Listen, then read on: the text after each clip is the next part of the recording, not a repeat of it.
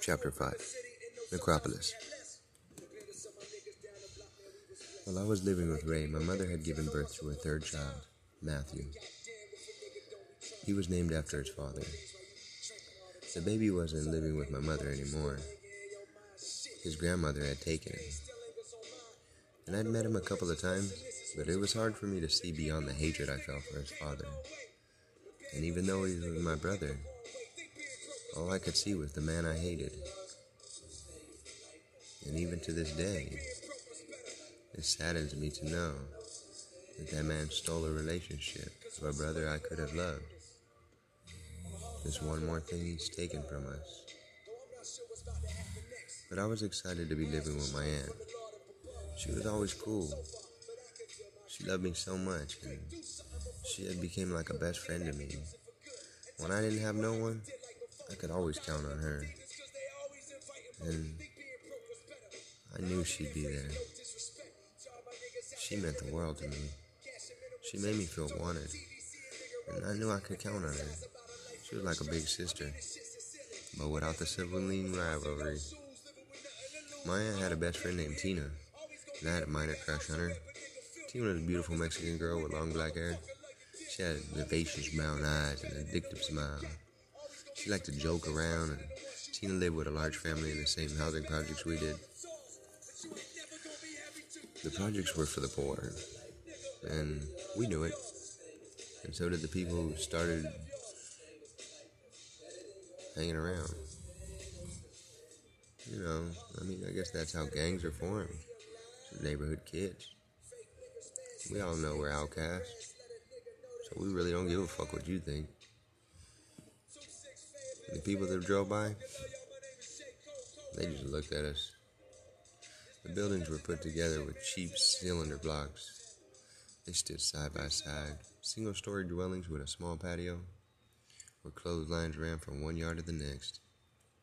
In the winter, those blocks turned to ice, and in the summer, they were coals.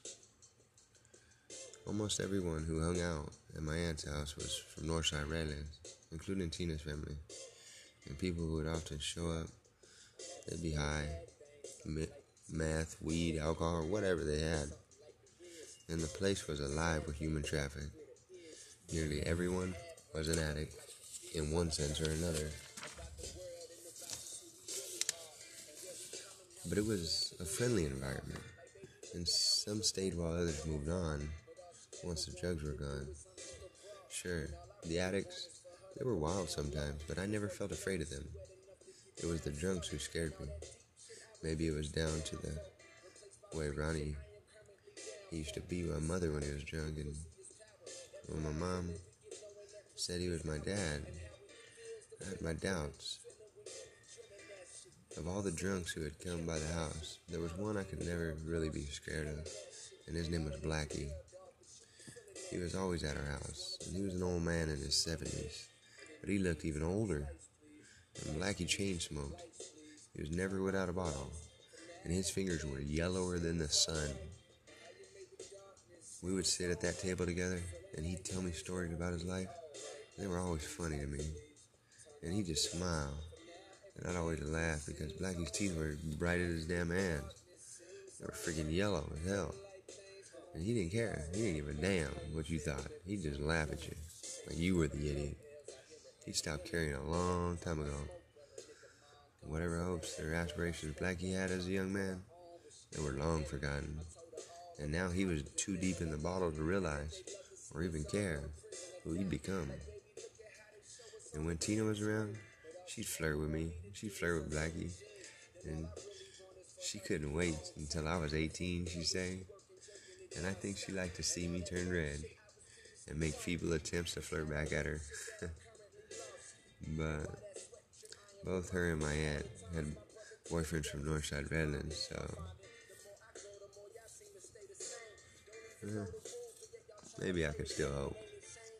Sometimes my aunt would throw a party in the back of the house, and these gangsters would come with their creased up clothes, and they'd look the part.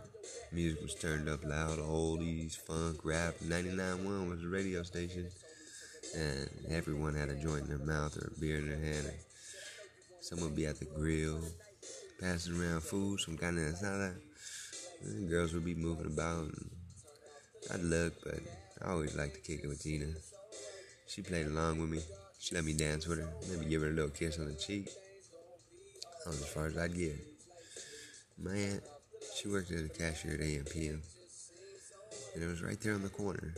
And I'd walk over there, and she'd give me free candy, sodas. Sometimes I'd stand out around the store, and I'd just stand there because I like being around her. Plus, I might have to protect her. In this neighborhood, you never know what was going to happen. And one day I was standing in front of AM/PM, and I got into a fight. The guy I had fought was a neighborhood kid named Mikey, and he was a couple of years older than me, and he was always high on drugs. He stole my bike, so I had to show him the consequences of that betrayal. It was something I had learned earlier in life. I don't know where. I just knew that it was in me, and that's often what the streets does. It instills in you these rules and regulations of a life that were never yours, but somehow you're a part of. And when Mikey came walking down the street with an older guy, not far behind, I knew it. I knew it by the look in his eye. He was steeling himself. He was pumping himself up because he knew what was coming. And he said, "I heard you're looking for me."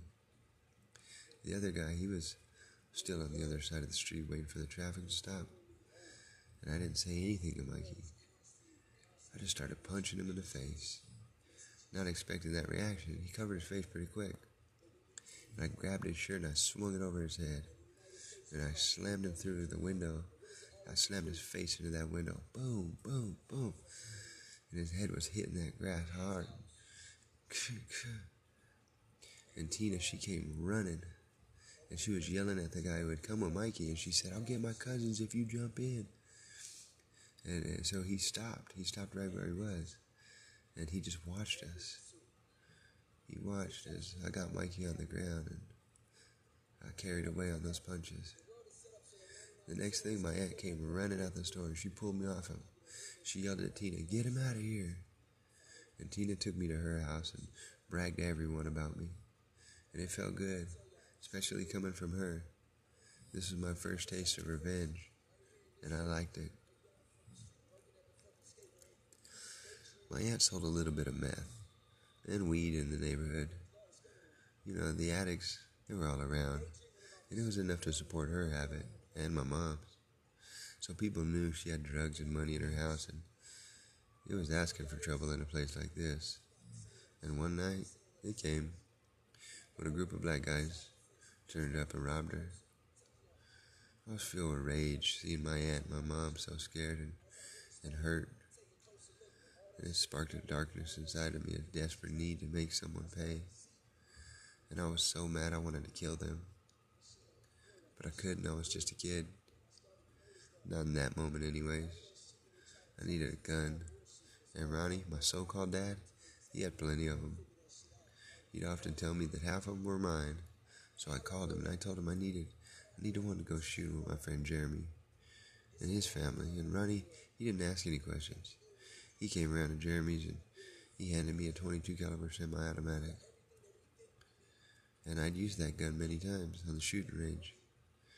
And I knew that gun well. And when I waited a couple of days till I knew that those black guys would be waiting on the corner having a party down the street, they were right on the opposite side of us. And when night came, I left through our back door, and no one asked where I was going. I often ventured out at night on my own, and I felt nervous at first, but there was an excitement in me. I knew I was going to do it. I had to do it. I wanted to do it. I never shot anyone before, though some of my friends had, and I walked around for a while. I wondered how I'd do it. A part of me wanted to walk up to them and tell them who I was and start shooting them, like in the movies. But unlike the movies, I figured they'd just shoot me back and kill me. So I walked around some more, and I found a perfect spot. I saw a clothesline across the street from the party, so it was close to a wall. In a position behind the wall so I could still see the party, but I figured the hanging clothes would block their view for me. And at least I hope so anyways. And I pulled that gun out of my pocket, and the clip had 10 rounds, rifle rounds. And I was good. I was a good shot. And I knew I'd make them count. I took aim, and I scanned that scene, and most people were laughing and dancing and horseplaying, and they were the ones I was interested in. They weren't the ones I was interested in. I was looking for faces I could hate. And I waited there looking. I singled out a group of serious-looking guys. There they were. I took the aim, and I squeezed. Pow, pow, pow, pow, pow, pow, pow, pow, pow. Chaos. They're running in different directions, every direction except mine. Had they seen me? Did they work out what direction the shooting came from? As the screaming started, I was suddenly worried about being caught, being seen, being killed. And I turned and I ran, and I ran through the park behind our units, and then across the street, and I jumped over a fence and another, and finally I got to my friend Billy's house, and I pounded on his door, and I heard the sirens in the background. And Billy swung that door open, and he stood there looking at me and said, "What's up, man?" "Nothing, I just need to hide for a minute. Some guys are chasing me." I pushed past him, and I quickly shut the door. "I heard shooting, man. Were you being shot at?" I didn't answer. "Is it cool if I just stay here for a while?" He shrugged. "Of course. You want something to eat?" "No, I'm good. I just need to calm down." "Shit, man, those guys were gonna get me." "Heard what you did to Mikey, bro," he said casually. "Yeah, well, I thought he was my friend, but it's cool now. All cool. I thought I'd go to the mall this week and snatch some bikes. You wanna come?" Billy shrugged again. "Sure, why not? But not till Saturday. I can't miss any more school. My mom is getting mad at me." "That's cool. We'll go this weekend," I said. I stayed at Billy's for an hour or two playing video games and eating snacks, and my mind was everywhere else. Was anyone killed? Were people lying dead in the street? Did anyone see me? I was sure someone must have known it was me, and I knew I couldn't stay there long. Billy's mom was the kind of woman who didn't allow that. She didn't want her kid hanging around with kids like me. And that night, at the party, I learned why. Because I wasn't like other kids. I was different. Eventually, I got up and I told Billy it was time to go. And when I got back to my street, I saw the cop cars were still there. People stood around outside wondering what was going on, and I knew they were there. As I walked through my back door, I could feel the weight of the gun in my pocket, the heaviness of it. My mom, she hugged me, and she was reassuring me. Or was she reassuring herself? Nothing was said about the gunshots, and she didn't ask where I'd been. Maybe she knew. I don't know. The sound of gunshots was nothing new in this neighborhood. Some were for fun, and others were for revenge.